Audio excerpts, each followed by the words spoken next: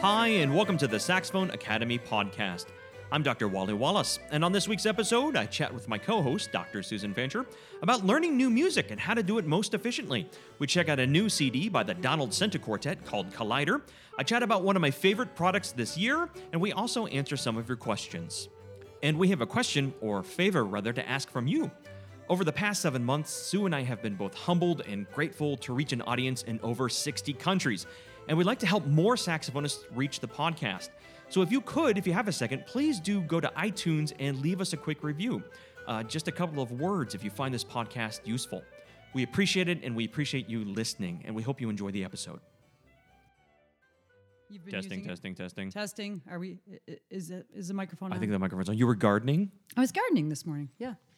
It took about 5 minutes to be completely soaked in sweat because it is so stinking humid out there. And it's not even that hot. It's like No, the 80s it's here in like, North Carolina. yeah, But like, barely 80. it looks, you look at your phone and you look at those numbers and the little sunshine. You think, Looks nice. it's going to be a great day. Yeah. I'm going to go play. And then you go outside and then It's like walking into a sauna.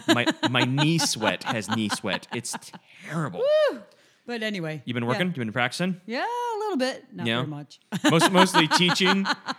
I have been teaching a few lessons, but also not a lot this summer, so it's been nice. That's I've been good. taking a break. I I've been remember thinking about stuff. Oh, Does yeah? that count? Yeah. What you thinking about, I'm Sue? thinking about music that I'm Yeah? going to play next year. Have you made any decisions or have any? Well, I like this Dorothy Chang piece, New Stories. I like it a lot, so I'm going to play that again.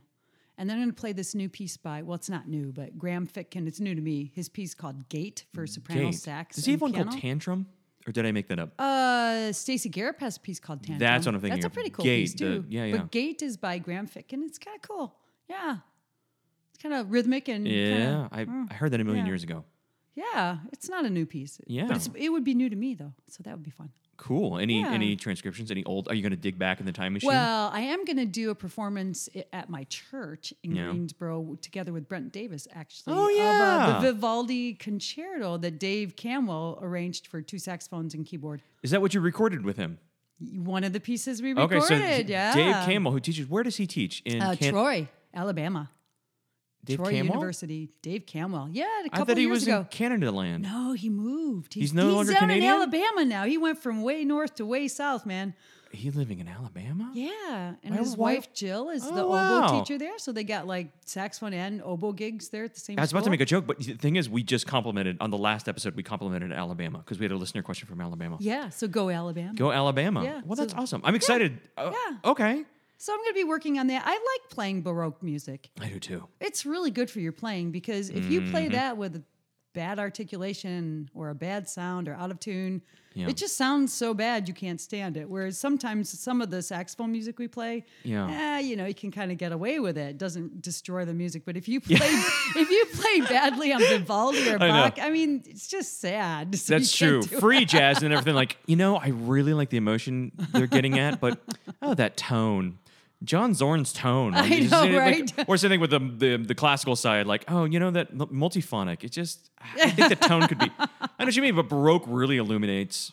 Totally. What the intro and outro music to this podcast is actually Marcello sonatas. I had a question. I was wondering what that was. They are. Marcello. I transcribed all 6 cello sonatas for saxophone Get out. and continuum, harpsichord and bass, and I recorded them all. And that's what that is, and that illuminated a lot.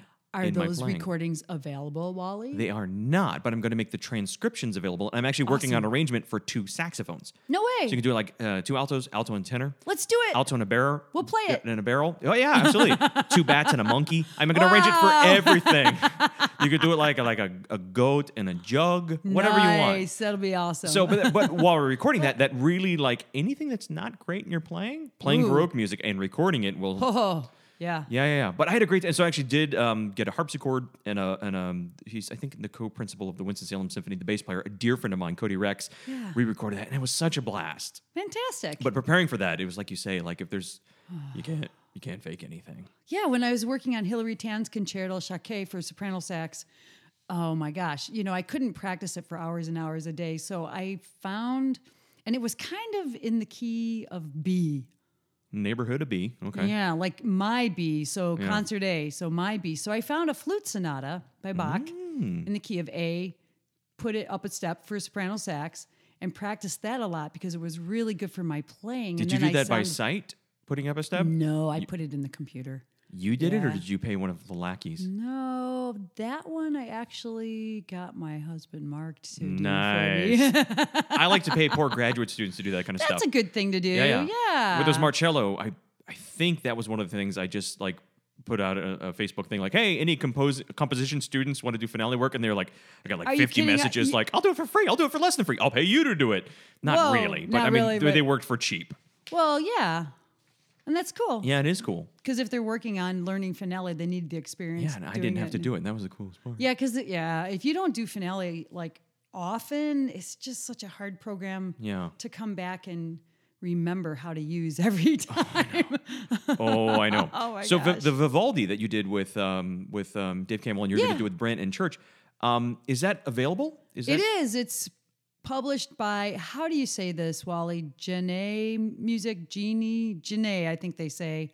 Publications, Jeanne with an accent. I think But if it's you're published. in Jersey, it's Janae. Janae, And if down south it's Jenny. Jenny. I like Vivaldi, Jenny. But it is published, so Vivaldi, and I I can't will put remember. a link in the if I can find it. I'll put a link in the show notes. Yeah, I'll send you the information. So I'm excited for that CD to come Yeah. out. So we'll Oh yeah, it looks like sometime. we'll share that CD when it yeah, comes out. Yeah. And I'll just because we know Dave and I know you. Yeah. I'm not even gonna ask permission. I'm just gonna put lots of samples. Oh yeah, I'm So- sure it's fine. I don't even, it's free use.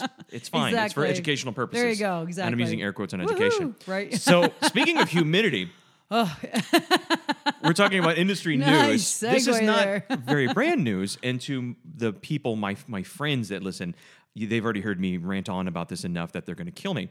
But I wanted to talk a little bit about a product that I discovered 1 year ago, almost to the day. Ah, And it's by a company out of Seattle called Key Leaves. And the reason this is so Leaves. important, I want to talk about again, is once again in Greensboro, North Carolina, where we live, the humidity it's unbelievable. it's really My fish are complaining. It's Yeah. awful. I mean, we should look up what it is, but it's definitely over 90. Oh, it's terrible. It's always Yeah, terrible. I mean, it's really and humid. and I joke we do have 4 distinct seasons in Greensboro. Yep. And they're all humid. Yes. Even our winters seem to Yes. be humid. You can have snow on the ground, and in Greensboro it's going to be humid, which means sticky keys are Yes. horrible. And this sounds That's like a the thing commercial. here. I want to make perfectly clear. I strongly endorse this product. You will see me on the product website because I can't shut up about it. I'm not paid by the product. I get no money from the product because I want to support this product. So this is not a paid advertisement There you go. at all. But this is a product that I really nerd out about. Heartfelt endorsement. And so they do fix one of the biggest annoyances, especially for teachers of beginning students on these Yamaha or Vito beginning saxophones. Seems like because the spring tension's always a little not great on some Right. of these beginner horns. This fixes sticky keys. Awesome. And so way this works is it's a little strap of silicone with 2 leaf-shaped wedges. Now the Key Leaves is the name of the company. They're out of Seattle. It's a family-owned company. The owner and inventor is a dude named Rulon Brown. He's a saxophonist and he's a saxophone nerd, like us. He just loves everything about the saxophone, and he's kind of obsessed with not only the functioning but cleanliness and hygiene of saxophone. He's just a real methodical, thoughtful guy. Cool. So Key Leaves is the company, and these are the Key Leaves key props. I will put a link in the show notes. Once again, not paid. This fixed one of the biggest annoyances in my life, so I will sing it from the rooftops. There you go. So it's little silicone props that are shaped like leaves, and they're green like leaves too, and they're attached by a band so you can't see it, which is great. So number one, you put these under your E flat and low C sharp keys on your saxophone.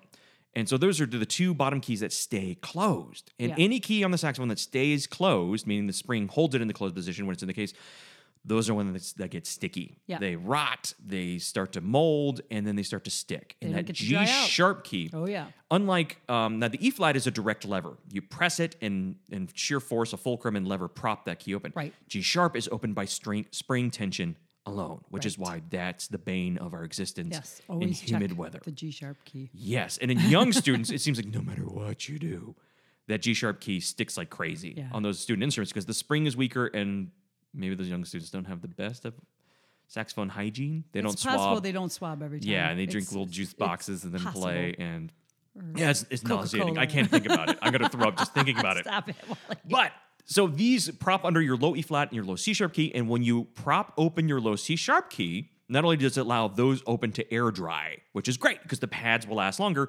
When you prop open your low C sharp key, it automatically opens your G sharp key, which means so you prop these under. They're super easy. And at first I was weary. It's like, I don't want to push things under my keys and this is going to break it. They're soft, super squishy. I'm demonstrating right now. You can't see it. It's not that I'm incredibly strong. It's that these are incredibly squishy as I bend these. And listen closely. You can hear them squeak. No, they don't. They're just completely silent. So you prop these under the keys and you can jam in there. They're soft enough they don't bend the keys. And then that opens that G sharp key once you open the C sharp. So all those 3 closed keys are automatically open. Yep. They dry, and then it has actually fixed my sticky keys. Yay. I sound like a commercial. I'm not paid. I don't care. And hey, it's a good product. It really You're is. excited about and this has fixed my sticky keys. I've been using these for 1 year. And the reason I thought about it now was not because I have like 1 year anniversary of saxophone accessories. Right. Oh, Bay ligature. It's been 2 years. Another glass of wine, my friend? I'm not like that. But the reason I thought about these and I want to talk about these today was over the 4th of July weekend, or that time period, I was practicing. I was doing some work, getting ready to do my overtone demonstration on video for the podcast listeners. I'll put a link in the show notes. And I'll talk about that in a little while. But anyway, Erica, my wife, called me because the children were setting something on fire. Oh, that's bad. Or doing something that opened a gate to an alternate dimension. Something had happened. The kids had done something, and she needed me. And so I basically just had to set my saxophone on the stand and go. Go help, yeah. I didn't use my key leaves. And I had a couple days where the family were doing stuff. And so like 2 or 3 days later, as summer goes, I was having to practice. I picked up my saxophone. And I went to go play my, I believe it was my D flat. No, my B scale. My low B scale was just doing my warm up, and something went wrong. Yeah. And it hit me like a ton of bricks. I have not experienced a sticky G sharp in 1 year because I've been using these things religiously. And then I realized I forgot to put my key leaves in when I put my saxophone up, and they stuck, and it was horrible. There you go. And I immediately wrote a note. I said, "Forgive me, Rulon, for I have sinned." Yes. It's been 4 long days since last used my key leaves, and my G sharp sticked, and I propped it back open, and I've been using it since. Yeah. And well, they're not in my horn right now because I'm showing Sue. So right now my G sharp's getting sticky, and that's causing me do you anxiety. need to No, and so. Those sound awesome. I haven't tried them. I will get you a set. Great. I will. When's your birthday, Sue? It was in June. Oh, no. Oh, that's right. I knew that. Well, I'm going to give you a belated birthday gift. I'm going to buy you some key leaves because, once again, I could probably pull some strings. I need another one for a review. No. I'm going to buy it because I want to support this company. No, well, I could buy it. And it's a family company. No. This is my gift to you because I won't shut up about these things. Family company out of Seattle. They're made of silicone. And because silicone is, I forgot the term. It's like an inert chemical compound. It doesn't interact chemically with any finish or any part of your horn, which is why they can make. If they're safe enough for Dolly Parton, they're safe enough for your saxophone. Is the way I think about it. That's my joke, not key leaves. There you go. Okay. Yeah. I mean, it just doesn't. They're very soft and they don't mess up your horn at all. And it fits in the case just fine. Yes, and that's the beautiful thing. And so, when they close the case, it goes nowhere near the key leaves. Yeah. And like I said, having talked and chatted with Rulon, the owner, he's the kind of guy that. He nerds. He really thinks about that. So he actually did year-long research where he documented, took time-lapse pictures of a saxophone. He got 2 brand new Selmer saxophones, played both of them for a year, and then used one with key leaves for a year and one without. And the amount of pad rot and gunk, and he didn't swab either horn for a year. Oh my god! I think he actually ended up getting like a yeast kind of thing in his mouth or something bad happened on the non-cleaned horn. Yeah. Because he doesn't have a resistance like my 6th grade students. They're immune. They can fight off death if necessary. You should swab out your horn. Yeah. But the time-lapse footage, I mean, it actually showed how it keeps the pads not getting that moldy ring. Interesting. Yeah, I know exactly what you're talking about. So because of this humidity, because this is apropos, I had horrible key stick because I forgot to use my key leaves. So how they're going to they're cheap. They're less than a box of reeds. And they'll last. I have to believe they'll last a lifetime. They rotate on their little band, so they fit almost. I mean, any maker model of horn, and they actually detach. Watch, you can't see, but Sue's eyes are going to go wide here in a second. They How pop cool off. is that? So on the baritone saxophone, because the band isn't quite long enough for the giant baritone saxophone, but you can pop them off. Take the leaf off. Prop it under the baritone saxophone, and then just pop them back on or whatever. Cool invention. Yeah, I'm a big fan of these, especially if you live in a humid climate. It's just something I think you need. Yeah. Didn't need these so much in Arizona because you quit playing and immediately everything was dry. Reeds everything. Your inner organs would dry out in Arizona. Yeah. Awesome. So I've been nerding out about that. That's my industry news for today. Now, in the studio. Yes. What did you want to talk about today? You had a cool topic. Well, I think so. I think it's something that comes up in lessons pretty often, and actually for myself, every time I take a new piece, I just automatically do this now. And it occurred to me that it might be worth talking about because I didn't used to do this. When I go through a piece the first time, I mean, in the olden days when I was a student, I would just try to plow through the thing as quickly as I could to get it over with and all that. But now what I really try to get my students to do, and myself, of course, is to play a piece through the very first time, and the first few times, really, slowly. That may be a no-brainer, but slowly, but while I'm playing through it, write in what would be the best fingerings to use. Like if you should use a side B flat, or so if you this should is the first time you're use looking at a brand new piece of music. Yeah, so have your pencil ready and already say, "Ooh, wait," so that you don't play it 4 or 5, 6 times with not the optimal fingerings. Make sure you play with the optimal fingerings as soon as possible. So if you play a piece through slowly and say, "Oh, whoops, oh wait, side F sharp would be a lot better there," or gosh, side C would be a good option there, side B flat, or, oh, I'm going to do that on palm keys or front keys or whatever you need to write in. And also, don't try your best not to miss any notes. Try your best not to play any wrong notes. Go as slowly as you need to get all the right rhythms. And it sounds really tedious, doesn't it? It sounds kind of boring. And get the dynamics if you can, although I worry about those a little less the first couple of times.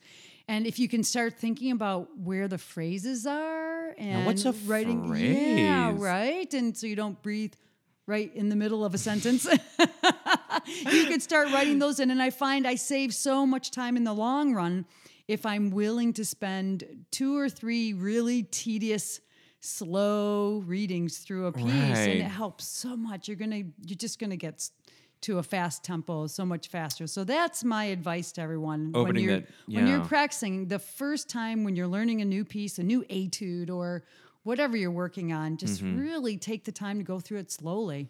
Right. And being in the year 2019, and if you're listening many years in the future, after the zombie apocalypse, and you've got a solar-powered phone that displays this podcast, right now YouTube is a huge thing. And have you experienced this problem with your young students? So you have a young student, you assign them the Haydn Sonata or whatever. Yeah. And the first thing they do is go to YouTube and search Haydn Sonata. I don't know why they would have that voice. And then they'll get 15,000 videos of people playing. And here's the problem. The search algorithm does not denote expertise. Right. So you will get 15, 20 recordings, some absolutely horrible, some very mediocre. Right. And then I've had the problem with students like, oh, I listened to someone play it on YouTube. Well, who? I don't know. Jawbone 47, and it's horrible. And they start to learn it off these YouTube videos, or they use that as a reference recording. Yeah, don't do that. So I'm going to recommend, do not go to YouTube. Go to your teacher ask, what recordings do you recommend? Or start to develop a list of really good players. Yes. And then go see, does this person, does Otis Murphy have a recording of this piece? Yes. Look for somebody specific who is really good. Does Claude DeLong have a recording of this piece? And he probably does. Yeah. And he probably does. Yeah. So go to that list of and then go to YouTube and put Claude DeLong. Yeah, Don Cinta. Don Cinta's got great recordings of out the there. Haydn and the Crescent, or whatever. I mean, I think people have illegally ripped those up to YouTube, which we don't recommend. We don't recommend, but they're there. I'm tired of fighting my students on spending money on stuff. Yeah. So they're going to do it anyway. They're going to do it. Yeah. But don't listen to, sometimes it's nice to listen to, this is probably the wrong term, but Joe Blow's, student recital, because I think that if you only listen to like the master recordings, you can start to feel pretty bad about your own playing if you're a student. That's great. So it's good once in a while, but don't learn the piece from them. No, it's great to feel bad about your playing. That's how it is. That's how you get better. And the words of Dr. Cox from the old TV series Scrubs, the minute you quit hating your body, you've lost the battle. Talking about staying in shape. Exactly. And it's a terrible way to live. Right. At the same time, speaking of Otis Murphy, whatever limited success I think I've had as especially a concert saxophonist, I think I play better than my intelligence level. I will say that for me. I can't change a shower head, but I got reasonably good at classical saxophone. I think part of the reason I was able to, this sounds braggy, I don't mean that way, but whatever, I've gotten to a certain level where I'm not that horrible anymore. When I was a freshman, I was attending a large state university, and there was a senior there named Otis Murphy. No way! He was a senior when I was a freshman. Oh. And I just went to my local state university. He was a senior there. We were both natives of Georgia. Yeah. And I would sit outside his practice room and listen to him practice. And I didn't know he would be one of the greatest in the world. I just thought like, oh, that's what seniors sound like. Right. And so knowing that was what my perceived standard was, I didn't accept poor intonation. There I you didn't go. accept bad tone. I didn't accept my low B not speaking. I didn't accept my altissimo not coming out. I didn't accept miss notes because I thought like, well, that's the standard. So not knowing he would go on to like win runner-up in Dinant in these huge international competitions. Yeah, to be one of the finest, most elegant I didn't know that. I just saxophonists thought on the planet. I just thought, oh, this is a senior. I better. Well, that's great. So, yeah, so in okay, a sense, so go listen to the good recordings. because I think listen to the good recordings, but realize that a lot of my students love Arno Bornkamp. I think he's dynamite, and he's got a lot of recordings of the standard works. Handemith and Creston, super helpful. I think it's good to listen to that and don't think like, oh well, I don't need to sound like that because I'm not that good. He's just a dude. He's got a tongue, teeth, couple of lungs. As far as I know, he's a person. You're a person. He can do it. You can and learn just to do set it. that. Yeah. And if you don't sound like that, just set that as what you want to sound like. And then I think That's the good. closer you get to that example, and with jazz transcription, I like the two. So I think I know what you mean, but here it doesn't hurt every now and then to pull up Joe Schmo's recital on YouTube. You're like, all right, I'm doing okay. Yeah, right. Maybe if you need a little boost. It's always good to watch our peers crash and burn. And then the German have the word Schadenfreude, which means to take pleasure in the displeasure of others. And that's great. And isn't that what art's about, Sue? Sure. Yeah. So, oh my gosh. in the same vein, when learning jazz pieces, I think the same thing. Look up the recordings. But here's I have a recommendation, and this was not my idea. This is what someone smarter than me, an old creaky crackety man, told me. I know who this is. Wally, he said. I said, yeah, Chad Eby. He said, Wally, here's what you got to do. When you're learning a standard, don't immediately go to see if has John Coltrane recorded this. Oh, has right. this New York Hip Cat recorded Right. this. See, has Ella Fitzgerald sung it. Oh yeah, there you go. C has right on. and that's just a great place to start because if Ella has done it, it's going to swing. It's going to have great feel.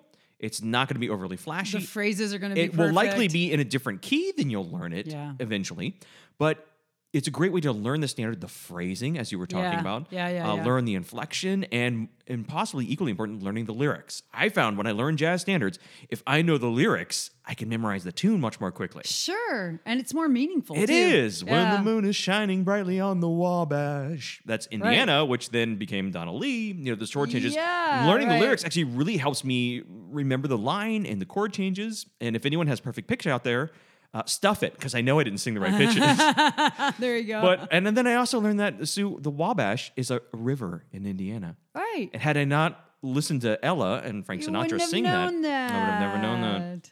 Because that's how we grow. I used to play along with the Barbra Streisand recordings just Oh, yeah? to try to match her phrasing. She has beautiful phrasing. Fantastic. Yeah. Just fantastic. Yeah. Total perfectionist, just like Ella Fitzgerald. Well, there you go, kids. Yeah. There's a collected There you Barbra go. Streisand records. But she didn't do any like Creston Sonata scat or anything like that. That sounds horrifying. Da-da-da-da-da. Yeah. I used to know my friends with doing the classics in chicken box. What? That kind of works, actually. Yeah. You're like, Wally, please stop. Okay, Yeah. we've gotten a far. I don't think we have. I think. So when you start a piece, so you have your pencil ready. You Yes. mark in fingerings, things like that. You start really slow. Don't play wrong notes. Will you go through the entire movement like that, or will you start to work on a phrase and speed up the phrase before you get to the next one? I will work through the entire piece like that the Okay. first time, unless I just burn out because it's tedious. Oh, sure. So if I get into it a little ways and I don't want to get to the end, then I'll quit and pick it up again the next day. I usually go back and start from the beginning again, which is probably not a good idea. Yeah. Probably should go where I left off. But if you're in the mood to then work a section, sure. If you have to kind of go with your own psychology, right? Right. So if you're the kind of person that wants to do a page, so go through it really slowly, write in all the fingerings, and go back through and do that page again. And then, but don't play any wrong notes. Write in any accidentals that you need to. Just don't play wrong notes. All right, fine. Because here's the thing: if you never played a wrong piece while you're learning a piece, any wrong notes while you're learning a piece, Never play a wrong piece while you're learning notes. that's a whole other topic. Never play a wrong piece. We'll get to that another day. Saxophone advice you have given. if you don't play any wrong notes while you're learning a piece, you're never going to play wrong notes. That's true. Right? And But it's tedious and because we were we all talking want to about go faster than we can, right? And we were talking about this before we were rolling tape or hard drive or whatever. There's something horrible about learning a wrong note Yeah. and then having to change it once it's ingrained. Once you've actually built those neural strands in your brain and actually, that's terrible. Well, and sometimes in certain kinds of music where there's tons and tons of accidentals, like in a lot of that French standard stuff, the Creston Concerto, there's like 10,000 accidentals everywhere. Sometimes you miss one. You don't mean to play the wrong notes. You do your best. I mean, we're human. And then like a year later, you're like, wait a minute. I've always played a B natural there. I never noticed it was a B flat. And unlearning it is so it's really hard. Yeah. That's why I would never drive in a foreign country. I've been driving too long in America. Oh yeah, it's And hard to look then the switching other to way. a right-hand drive Yeah. car, it would be vehicular tough, homicide yeah. in very short order. Yeah. Anyway, It's harder. but try that. If you try that next time you take up a new piece, just try to power through the first 2 times at least, slowly, right in the right fingerings, and then do them when you learn the piece. Send me a message and let me know if that works for you. For me, that just saves me so much time in the long run. If I were smarter when I was young, I would have learned pieces a lot quicker. Yeah, Because I spent way too much same. mind unlearning, where I would blaze through it, try to yeah. get it fast, go into my lesson, and my teacher would say, course. well, that's wrong, that's wrong, that's wrong, that's wrong. course, yeah. And it had already built in the muscle memory, wrong. Right. And that was not fun. Same, guilty, same Yeah. thing. Yeah. so learn that's something. my word of advice Yeah. for in the studio. Yeah, And it beautiful. doesn't change when you're a pro either. You got to do the same thing. You get a brand new piece of music, Wally, don't just speed through it. No, here's the thing. Now that I'm older, I pay other people to do it for me. So I find those graduate students, the doctoral student, and I say hey, want to earn $15? Learn this for me. How's it working for you, Working Wally? smart. Good. Oh, good. Yeah, especially because I don't play this stuff anymore. But so they can do it. Wait, I should quit paying them. funny. So we got a cool recording in. Yeah. A very fine saxophonist by the name of... Hold on, I'm pulling up my show notes. I actually know his name, but I'm pulling up all... Make sure I have it. Dan Grazer Dan. sent me a CD recording, and he is part of the Don Cinta. I think, do they go by Don Cinta Quartet or just Cinta Saxophone Quartet? Donald Cinta. Donald Cinta Saxophone Quartet, or Quartet. probably Donald Cinta Quartet. Donald Cinta Quartet. Yeah, a lot of people just lop the Yes. saxophone Now, out anymore. here's Yeah. a really interesting Brand thing. new CD. Brand new CD. It's called Collider.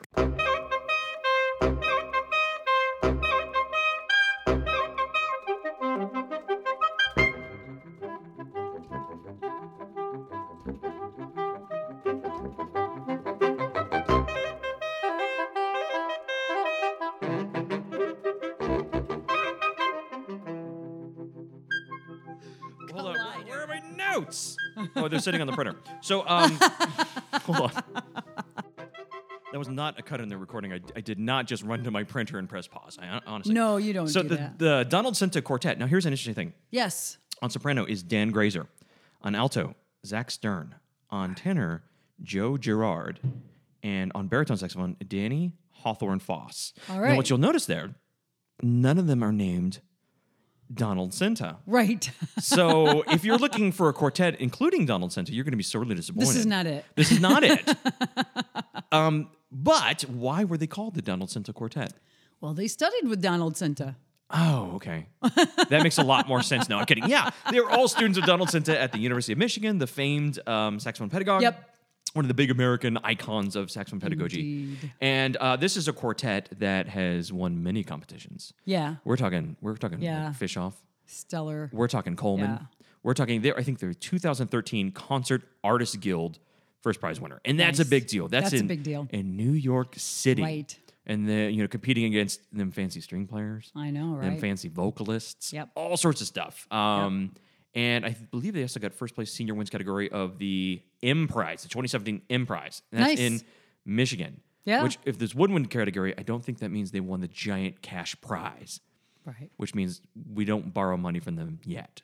But the Moanin' Frogs did. So I keep asking our friend Andy for just a little loan, $5-10 I grand. mean, geez. You guys want a ton of money, but Right. Yeah. So this quartet is for highly virtuosic Yes. players. These are These guys can play the saxophone. holy cow, they know Holy the cow. saxophone. And I also get the feeling that when you listen to the quartet, we'll talk about some of the literature in a minute. Some of these pieces are very technically Oh, yeah. There's some hard music. challenging. on A there. lot of notes in there. Yeah. and they absolutely nail it. It is technically outstanding. Yeah. And they play very well together. I got the feeling these are chaps that play a lot together. Yeah. Really know each other, and they communicate very well on this incredibly difficult music. It's really tight. And apparently, they always play from memory. Nice. Which so number one, that tells me they don't have children. I'm kidding. Yeah, I make excuses. I should check that. It might be true. I make excuses because ain't nobody got time for that. The amount of dedication, I'm really the time it takes to memorize that hats repertoire. off to Holy these cow, guys. totally. And if they had memorized this CD, which according to their bio, they memorize whenever they perform, hats off. I'm sure they had music in front of them as a reference. Gosh, I would but hope so. hats off to them because that is a work ethic and dedication, and it shows in their technical prowess. Yeah. For surezies. And they are all absolute masters of the instrument, except one of them. I'm kidding. I'm kidding. Let them fight among themselves. Which one is it? No, they're all absolutely awesome. I won't play mind games as fun as it would be. So you really liked a particular piece. Yeah, there was one piece. I mean, there's a lot of really good music on this CD, but there was one piece that really kind of popped out off the CD to me, if that's something you can say. And it's this piece called Red Pine by Kristen Custer.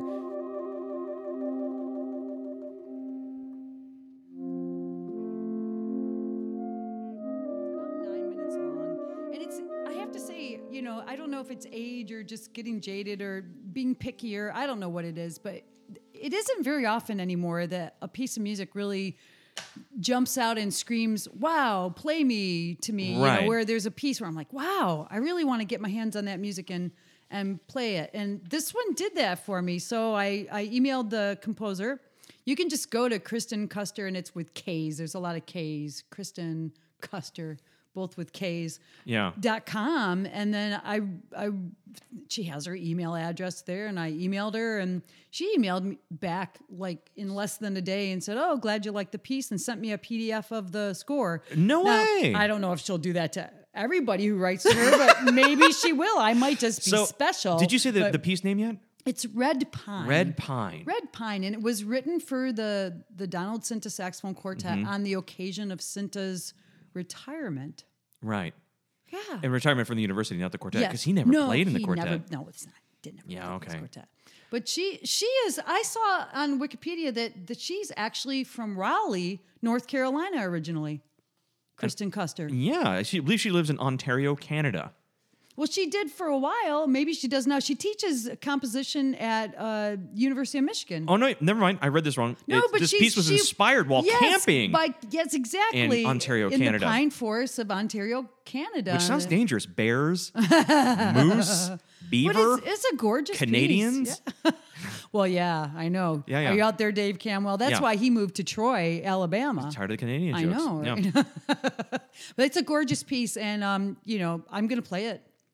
Fantastic. If I can talk my quartet into playing it, which you're the soprano player. You am. You just say, "Gentlemen, this is a really what's good piece, happen. and we're going to play this," and they're going to be like, "Okay, Sue." Yeah. That's what usually happens, actually. Yeah. And if they don't want to, you can shame them on the platform that is this podcast. I'm not going to let them on. Right. So you can absolutely do this. Yeah, I agree. This was beautiful piece. I think a lot of the modern, and this is not a knock on anything else. There's just to quickly talk about some of the other pieces. There's Ligeti on there. Oh yeah.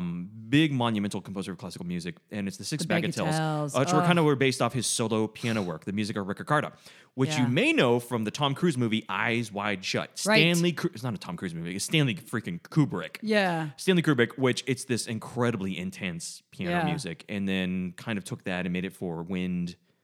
Yeah, quintet. Wind correct? quintet. Yeah. There's it's really famous in the version for wind quintet, the Bagatelles. Yeah, I absolutely. And there's some fantastic recordings on the internet. Gazillion, and this is a Bagatelles. saxophone quartet arrangement. Yep. And I adore that piece of music, and I think this is something great. that get a hold of this arrangement if you can, or if they sell it, buy it. Yeah, and there's a published arrangement too, and it's fine. I mean, people complain about, they could have this, they could have that. Well, buy the one that's for sale and then make some changes to it if you want, or make your own if you really want to make your own. But I don't know. I'm not into reinventing the wheel personally. Yeah, no, I'm not either. There's way too much good stuff on Netflix to spend the time exactly redoing someone else's work just to say I did it my way. I did it my way. Yeah, it's such an important piece of music, and nothing sounds like Ligeti. Yeah. And I love this. The piece is so Yeah. inventive. Yeah. And I love that there's the Sketch Tango Virtuoso, which is very popular among sax quartets. Yeah, that's fun. a fun little piece. Yeah. Neat. There's Gregory Wanamaker on there, elegy. Very cool. But I want to talk about Red Pines because, like you say, there's a lot of new saxophone music that I listen to it, and the word I hear interesting among classical saxophones is like, oh, that's interesting. I hear the word interesting a lot, Yeah. and it's not an insult. It's No. not a backhanded or a It can left-handed be, compliment. but as the French usually would say. some people mean it that Yeah. way. But Well, yeah. When I tell a joke, my wife will go like, "Oh, that's interesting." when I used to play some really, crazy modern music, my mom would say, "Well, that was interesting." Right. And we have a lot of music like that, but this It wasn't a the compliment. Kristen Custer, the Red Yeah. Pine, I thought that's beautiful. It's beautiful. And you could tell it felt like, well, not the bad parts of camping, the good parts of camping in the beautiful woods that she was inspired by. It reminds me of when we were reviewing the Fuego Quartet, the Ornithology S, and I felt like I was in a David Attenborough film. With Yeah. this Kristen Custer, I felt the same way. It was truly beautiful, Yeah. and it's something special when you hear a piece and you think, I want to play that. I want to play it. I want my audience to hear that music. Yeah, and not just I want to play it so everyone will know how good I am. No, Because no. she displays, and I love this this quote, a virtuosity of restraint. Yes. And I love that. And it's Yeah. so true of this piece, Red Pine. And the playing on this entire CD is world class. Yeah. But this piece really spoke to us. And it's Yeah. not that often I hear a piece of new saxophone music that I think like, oh, that's gorgeous. Yeah. So hats off to her and the quartet for making this sound so good. Yeah. And if you've got a quartet out there and you're looking for just a beautiful piece by a living composer, try to get your hands on it. And Yeah. I don't think, technically it's not terribly difficult. So it's approachable by our amateur adult groups that are out there. Yeah. And I think you would and learn a student lot. groups. Yeah, I mean, I haven't played it, so I can't speak about this, from personal experience. But I think this is probably a difficult piece to make sound good, Right. Because it's delicate. Yes. But it's not, that's the kind of thing that amateur adult groups can actually do really well if they don't have the chops to play something super flashy. And I think if you read the program and you let the audience know what this is about, Yeah. and let them picture the forests of Ontario, Yeah. which is apparently in Canada. This is a place you could play. That's a piece you could play at a library. It's a piece you could play at a retirement community. Yes. And I think general audiences would love that. Yeah. Title track by a piece by a composer Roger Zare. Yeah. And it's LHC, which stands for, do you know? Large Hadron Collider. Which is a sciencey nerd thing. Yeah, for this big thing that smashes particles together, right? Yes. Yeah. And where is that? In Bern? Switzerland, in Switzerland. right? Yeah. So when they open the gate to the underneath the alternate dimension, The upside down. the upside down. Season 3. Did you Stranger watch Things. it? We're no spoilers. Oh, okay. Oh. Podcast listeners, I'm halfway through. No spoilers, but it's fantastic. It's great, yeah. loving If you're it. not a Stranger Things fan, Yeah. you need to go check it out. Yeah, Stranger you Things might not like it, but season 3. it's awesome. I'm Start with not season one saying the again. collider Yeah. caused that, but it Oh, could have. Who knows? Yeah. Who knows? Anyway. Very cool piece. A lot of movements named Yeah. after continuum, quarks, Higgs boson, Various and various nerd things. As particles. Erica from from season 3 was like, all right, nerds. I love that Yes. character. We'll shut up about Stranger Things now. She's great. Yeah. There's a lot of virtuosic playing, a lot of interesting pieces, a truly beautiful piece. Yeah. So check this out. I will put a link Yeah. in the show notes. Go to Apple Music and buy it Yep. if you don't have a. You can get it any CD way you player. get music. It's Yeah. out there. And support these fine young players. Amen. All right. What do we got going on now? What are we doing next? We're talking about it's the working pro, Wally. But it's with a spin. We're going to just turn the tables a little bit because we're always talking about what people who are working as professional musicians can do Yeah. to But they're all on enhance their vacation right now. careers. All the pros are on vacation. Well, yeah, you keep asking me like what I'm practicing, and I keep going, Yeah. practicing. Yeah, what am I thinking about? Because I've been taking time off. Everyone is. And being saxophonists, It's we're in the great. Caribbean. Well, we're in Fiji. We're in first class, taking trips to Monte Yeah. Carlo. Wait a minute. Is there something I'm missing out on here, Wally? Oh, did you not marry a doctor? No. Oh, so sorry. Well, yeah. he's got a doctorate. Music composition. Yeah. Well, the thing is, by the end of the school year, teachers are burned out completely. Yeah. And that, when I was thinking about what would be a good thing to talk about with a working pro, and I got thinking about, okay, how to avoid teacher burnout. And then I thought, well, how about, let's just, in a nice way though, let's talk about how you as a student, if you take lessons, can get the most out of your private lessons. Yes, let's turn the tables. Let's turn the tables. It's not our fault. Okay. Let's blame the... No, but it's seriously... So if there is a working pro listening right now that's not on vacation... Yeah. Because you're saving, your money. Yeah. You're not on vacation right now. This is something you can put in your policies and procedures to Yeah. give to your students, to help teach your students to be better students. Yeah, so I think that what's the old saying? The teacher will when the student is ready, the teacher will appear, or something like that. I mean, it's a little bit like that, but here there are some practical things that you can do as a student to get the most out of your lessons. And I guess the little preface here is to just remind everybody that teachers are also human and have limited energy and limited energy. Yeah. And at some point, the student can kind of help the lessons to go better. Now, the Yes. most obvious thing is practice what your teacher told you to practice. Okay, everybody knows that's in an ideal world what you're supposed to do. But here's a little thing. So we all fail to practice as much as we wish we would or are supposed to, and maybe we don't get to everything our teacher told us to do because life happens or we just had trouble getting motivated, because practicing's hard. It is. And It's hard work. season 3 of Stranger Things is out now. This is a problem. So it's a big problem. Yeah, it's a hard problem to find time and energy to really practice all the stuff you're supposed to. So if you go into your lesson, here's what not to do. Walk into lesson and say to your teacher, "Oh, it was a really busy week. I didn't practice." Never do that. Yeah. It doesn't matter if it's true. Lie. Or don't say anything. Just start crying. Yeah. So when a student comes in and they start in on all the tests, all the papers, all the blah, blah, blah, I say, stop. Just stop. I don't need to hear that. And I say it in a nice way. I don't want to hear about all that.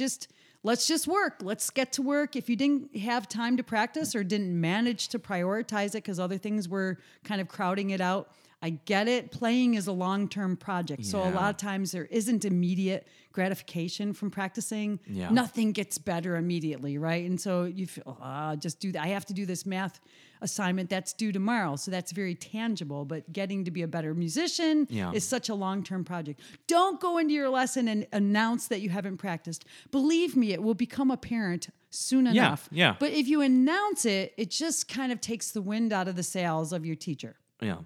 And it takes them a little longer to just take a deep breath. Okay, it's going to be one of those lessons where I'm going to have to work really hard to take small pieces and rip them apart and practice them here in the lesson, Yeah. because nothing's been done in the practice room during the week. So don't announce it. Yeah, Just go in and fake it. When I have a student come in and they say, Dr. Wally, I was really busy this week because I had soccer practice and I had a test. And I say, look, Johnny, me and dead owls don't give a hoot. Right. You practice, son.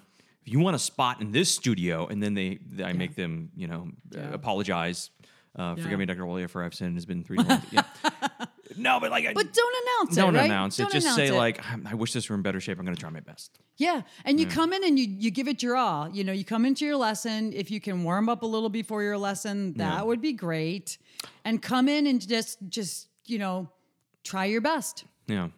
Try your best. Instead of being like a professional race car driver and just making tons of excuses. Yeah. Yeah. No excuses. I think that's the thing that drives a teacher the craziest. Yeah. I don't have the teacher. excuses. Just like, I mean, we can do your talk about best. from the teacher's standpoint, what can you do when the student comes in and they haven't practiced? Well, you can always sight read duets, right? Yes. You can always have them work on their scales. You can always take a couple of phrases of a piece and really dig into them and work through a practice session. Like that's very helpful actually sometimes, to just do that. So, don't come in and announce that you haven't practiced. You're right. What else? How can they be better students, Sue? How else can they be a better student? Well, Bring candy. ideas. Yeah. Ooh. Bring ideas. So how many times have you as a teacher, say, well, do you have an idea for a piece you want to play next? And you get crickets. Chirp, chirp. So, take a little initiative. Because teachers love that. I love that. If someone comes in, they're like, hey, I heard this piece on, YouTube, and I'm kind of wondering, do you have the music for it, or how do I get the music, or do you think it's too hard for me? Or, if they come in with ideas, that's so fun and so helpful. Yeah. Come in with questions. So if you didn't practice, maybe come in with some questions. Say, well, I've been wondering, about, how I could get my hands to feel better on this passage, or does my hand position look okay? Or, come in and fake it somehow. Yeah. Or with a fake reed knife accident. Yeah. That's what I used to do. Yeah. Try to have a good read. So go through, the read procedure, so you don't come in with a really lousy read every lesson. Yeah, it happens to everybody sometimes. I used to warm up in the family car when we get to my lesson beforehand. I put my saxophone together and actually warm up a little in the car, in the minivan, the Astro minivan. Yeah. And I think coming warmed up will go a long ways toward having a better lesson. Yeah. I had a grumpy first lesson teacher. He was just an amazing musical teacher. I learned tons of lessons. He was not super fuzzy and warm and cuddly in his... he was my high school band director, Bob Coles. Yeah. Giant heart, giant pedagogue. He was just an amazing human being that taught me to be a better person, a musician. Nice. But he had this thing that whenever I would hear the student before me in the lessons, and it was someone different because they would quit and get scared because he was not super cuddly if you didn't practice or do the work.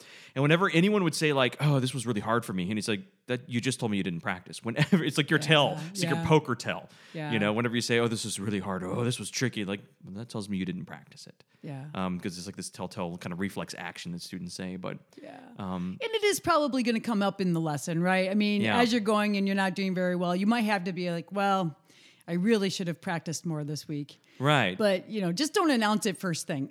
We also notice that sometimes hard is not hard, it's just unfamiliar. Yeah, you haven't learned it yet. Yeah. Yeah. Yeah, and that teacher that I had would let you know. And I appreciated that. Like years later, it let me know, like he'd always say, don't settle. And that taught me a lot, to expect more of myself. And he never beat me, which kudos to him. That's really good. Many lessons I deserved it. Yeah. Not really. Well, and to you teachers out there, if you're scrambling for an idea, for a student who hasn't practiced, there's always tuning exercises you can do, tuning where you play the fundamental together and the student plays the third, the fifth, and the octave, and then they hold a note and you do the third, the fifth, and octave. You can, spend a good 15 minutes working on tuning, you can work on articulation, overtones, and things like that. Yeah. Absolutely. But as a student, I love that initiative. Yeah. Going in there. And questions. And even if your teacher says, I don't think we should work on that piece yet, they're going to appreciate that. Like, hey, I saw this cool thing on YouTube. Could I try this? Yeah. And I think as teachers, we need to be not so no, that's a second year master's piece. Yeah. Well, let's learn a couple phrases. What's not going to hurt anything? Well, I usually let students play a piece if they like the piece, because I figure if it's really too hard for them, it'll become apparent pretty soon. Yeah. And we can work on a little bit of it. And then when it's too hard, then, they can put it on the shelf. But you never, ever know when a student liking a piece might make them practice it really hard. Yeah. And I am surprised sometimes pieces that I think, oh, they're not going to be able to play that, but they really love it and they play it a lot better than I thought they would. Yes. And it's so good for their playing. And you don't have to play it at professional performance level to get something out of it. Right. And that's kind of my pet peeve with a lot of tempo markings that are on our music, right? Mm-hmm. That they're so fast. And the music often will be fine at 2, 3, 4 clicks slower. Oh, yeah. And so, but they're like, but it says 152. And I'm like, but you bought the music, so it's yours. Yeah, right. They can't complain.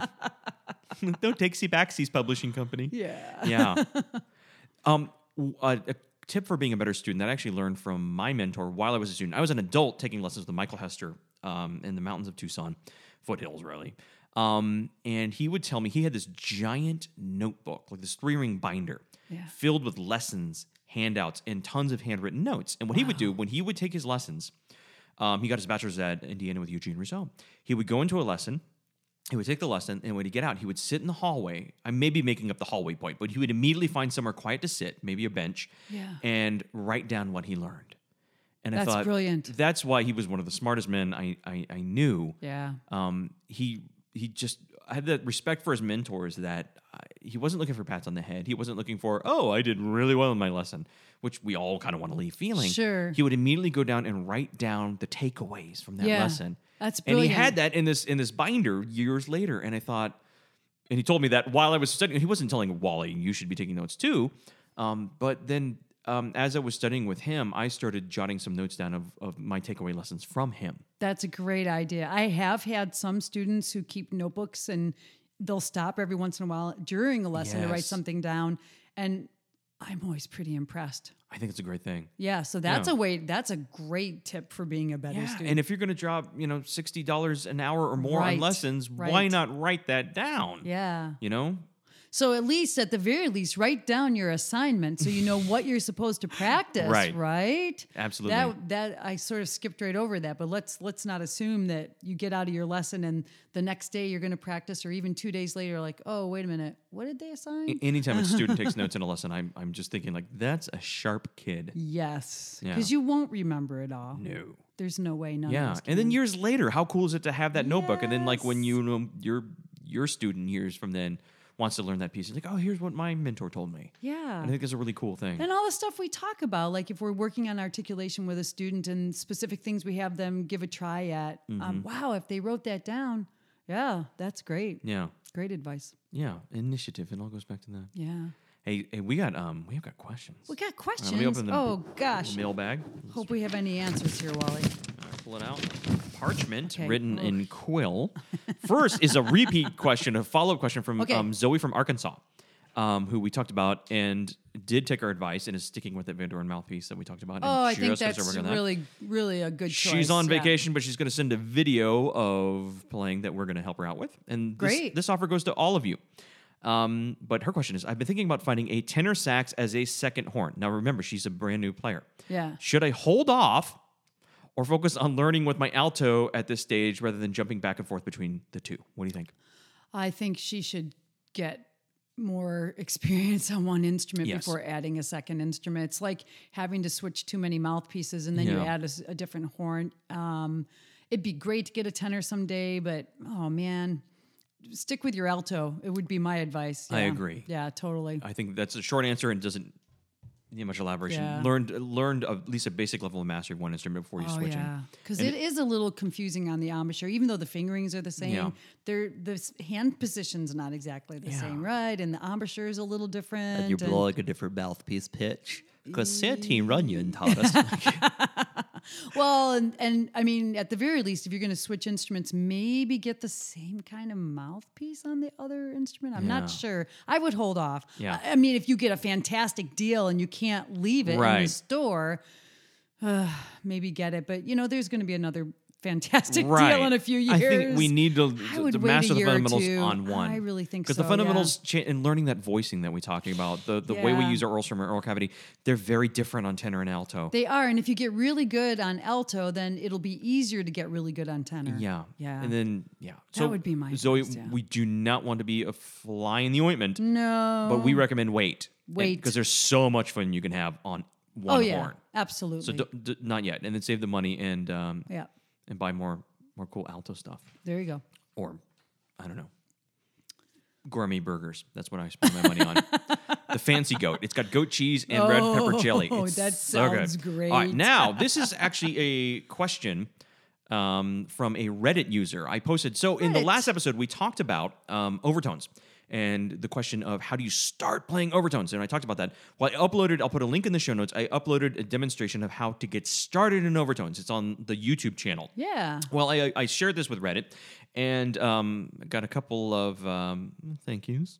People Nice. that found it useful. A little And then pat I on have the back there is then I good. have a question from our from one of the users whose username no clue what I'm doing. Oh, that's so honest.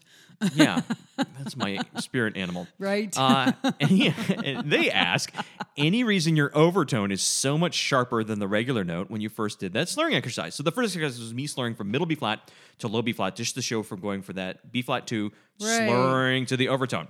And they go on to say, I work out of the Cinta book, good for you. And one thing he talks about is pitch matching and making sure the overtone is perfectly in tune with the rest of the horn. That's a great book. Yeah. I love the Cinta Dabney. Yeah. Someone can be a master, and I can still appreciate a different approach. Yeah. So here's the reason. The reason that the overtone is sharper is because the overtone sharper. Yeah. That's the way acoustics work. It's the Right. long tube of the horn, that giant vented note. So that I wanted to. The video was for first steps. Right. And yes, I can voice that B flat into tune. You I can. can voice it probably a half step lower. You can, 'Cause but my if name- it comes out naturally, it's going to be sharp. I Yeah. didn't want students venturing into overtones to worry about voicing down a near quarter tone to get it in Yeah. tune. I just wanted to show how Yeah. to get the first overtone out. Yeah, so that's like the beginner approach. Yes. Yeah. And here's the thing. If I were to bring it in tune, as I'm slurring from the middle B flat to the low B flat, to get that overtone out, I would have to preemptively voice way down right as I'm switching. And I don't want my students doing that. Right. So as they're learning overtones, I don't want them worrying about pitch first. And having read the Cinta / Dabney, and there's some debate as to how much of that book is Dabney and how much is actually Cinta. Got it. And there's a lot of debate among some of the finest players. I'm not going to drag anyone's name into this, No. but I've had friends ask some very prominent Cinta students, like very prominent, nudge, nudge, wink, wink, who, and they're somewhat unsure of, like, when you're practicing overtones, do you worry about intonation or do you worry about just getting it out in clear and full force? Because a lot of these overtones are naturally going to be very out of tune. Yes, you can learn to voice them in tune, but I don't think it's always necessary to get the benefit of practicing overtones. Yeah, and when you're saying in tune, so then you have to think about, what do you mean by in tune? Do you mean in tune with the equal tempered piano? Or do you mean in tune with the natural overtone series? Yeah. Well, I think I'm in tune with my middle B flat, which is probably flat. 'Cause Well, I was actually, understood, yeah, Yeah, I yeah. had 30 minutes to do the playing. This is it. But And just- now I'm making excuses. That's all very Yeah. loaded, though. The whole in tune for me. Yeah. I've played a lot of music by Ben Johnston with the just intonation yes. and extended just intonation, and Ben would say, "I just want it in tune." But he meant, not in tune the way the piano is in tune, Mm-hmm. or not in tune the way your tuner on your phone or your little tuner thing is, Right. but really in tune with like the overtones. And then, of course, there are so many different kinds of Right. tuning systems. So you open a whole can of worms with Well, that. that's So interesting. what I Like, yeah. thought So, about, like, yeah. and let's talk about that next time. Yeah. Intonation, training intonation, Woo. stuff like that. Because Yeah. F sharp is not F sharp. No. In the way we play music, F sharp, if it's the root, will be tuned differently than if you're in the key of G, or it's the seventh. And if you're playing in with a piano versus if you're playing with another saxophone Mm-hmm. Yeah. versus whether you're playing in a saxophone quartet, you have to play these notes in different Right. places. So we had a fun experience once in Austria with a saxophone ensemble, and everybody took the tuner and tuned their note, and then we played the chord, and it was awful. Yeah. Yeah, it's a reference for one pitch. Yeah, it was awful because that's not how tuning Yeah. works. So Well, yeah, to great answer topic. Okay. this Reddit user's No question. clue what I'm doing either. It's because the overtone is naturally sharp, and that's how it comes out, and that's what I wanted to Yeah, show. What it's going to sound yeah. like for the beginners. I can voice it in tune because I. And you can. Apparently, you have some clue what you're doing, no clue what I'm doing. Yeah. So it go was, for it was yeah. a good question. Fair question. Yeah. Fair question. And it good to was clarify that. noticeably sharper. And so good ear, Yeah. good for Yeah. noticing, and good Good, question. Next time, throw in some compliments towards me. I'm kidding. Yeah. It's Reddit. That is not going to be the place for No, right? fluffy, happy stuff. Yeah. What is it? r/I am very smart is what Oh, that's subreddit. my Yeah. daughter is always quoting. It's a great place for snark. Yeah. I like the subreddit wholesome memes where it Oh. makes you feel good. That's Lots of good, cat yeah. pictures. Yeah. We need more of that in the We world. do. So go look at Yeah. cat pictures. I will put some links to that overtone video and some of the other things we talked about in the show notes. Great. And if you have any questions, please do email us. Yeah, we love Or questions. social media. Easiest Comments email are is, okay too. Yeah, they're fine. Yeah. Wally@gatecitysax.com. Oh, this is exciting. So for the two questions we we read, Sue has a gift. I do. So in 2009, I put a CD out on Innova Records called Into Worlds. Title track is Into Worlds by Morton Subotnick, which is a phenomenal piece, big piece, 18 minutes long by Morton Subotnick, one of the pioneers of electronic music. It's a gorgeous piece. And it's this CD. So 2009 was kind of when nobody was really buying CDs much anymore. Yeah. It was just CDs were just not really selling. But it was before we had all these great streaming and online Yeah. services. So this CD came out at sort of an unfortunate time. And of all the recordings I've ever made, I have to say this is one that I still I actually like to listen to, believe it or not. Yes, You know how it I is. do believe it. It's a fantastic CD. Yeah, it's great. And so the In Two Worlds is a great title track because, of course, it lives in two worlds, in the acoustic world. So I'm playing an acoustic saxophone, obviously, recorded with effects at sometimes during the CD, and then but with the electronic stuff by the composers. And there's music on here by Reg Bain, Mark Engelbretson, Ed Campion, fabulous pieces, all of these.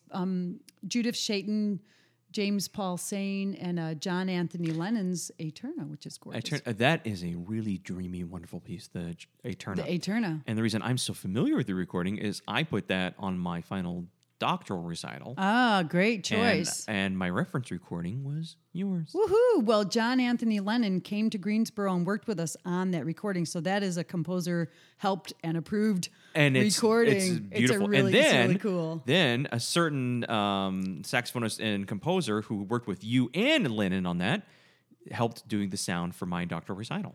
Get out. Yeah, How cool is that? Engelbretson and I believe it was Anna Meters. Oh, Anna and Mark worked with you on that. Yeah, Oh, yeah. Cool. So I got a sound approaching what you got with having Of worked with Mark course, Anthony Lennon. yeah. Yeah. Oh, yeah. well, that's cool. Yeah, it was- But anyway, so the thing is, the short story is, I have boxes of this CD in my cellar because you didn't really sell CDs at that time. Yeah. I think it's up available online and everything like that. But I would love to give some of these away to listeners who are sending in questions and hope that they would enjoy it and have some way to play a CD. Yeah. So anyway, So Zoe and Mr. No Idea What They're Doing, they're coming your No clue what way. I'm I will doing. reach out for mailing addresses and huge thanks to Sue. fantastic. Yeah, All no, right. my pleasure. I love this CD and I hope you guys like it too. Oh, I Yeah. know. I love it. Yay. Yeah, yeah. All right. Well, we'll see you in a couple weeks. It's summer, It's summer. so maybe a little bit of delay, but we are not going away. We are not going anywhere. We somehow will find a babysitter and Sue will get back from doing awesome world travel. There you go. And we'll be back soon. All Take care. Bye, everyone. Bye.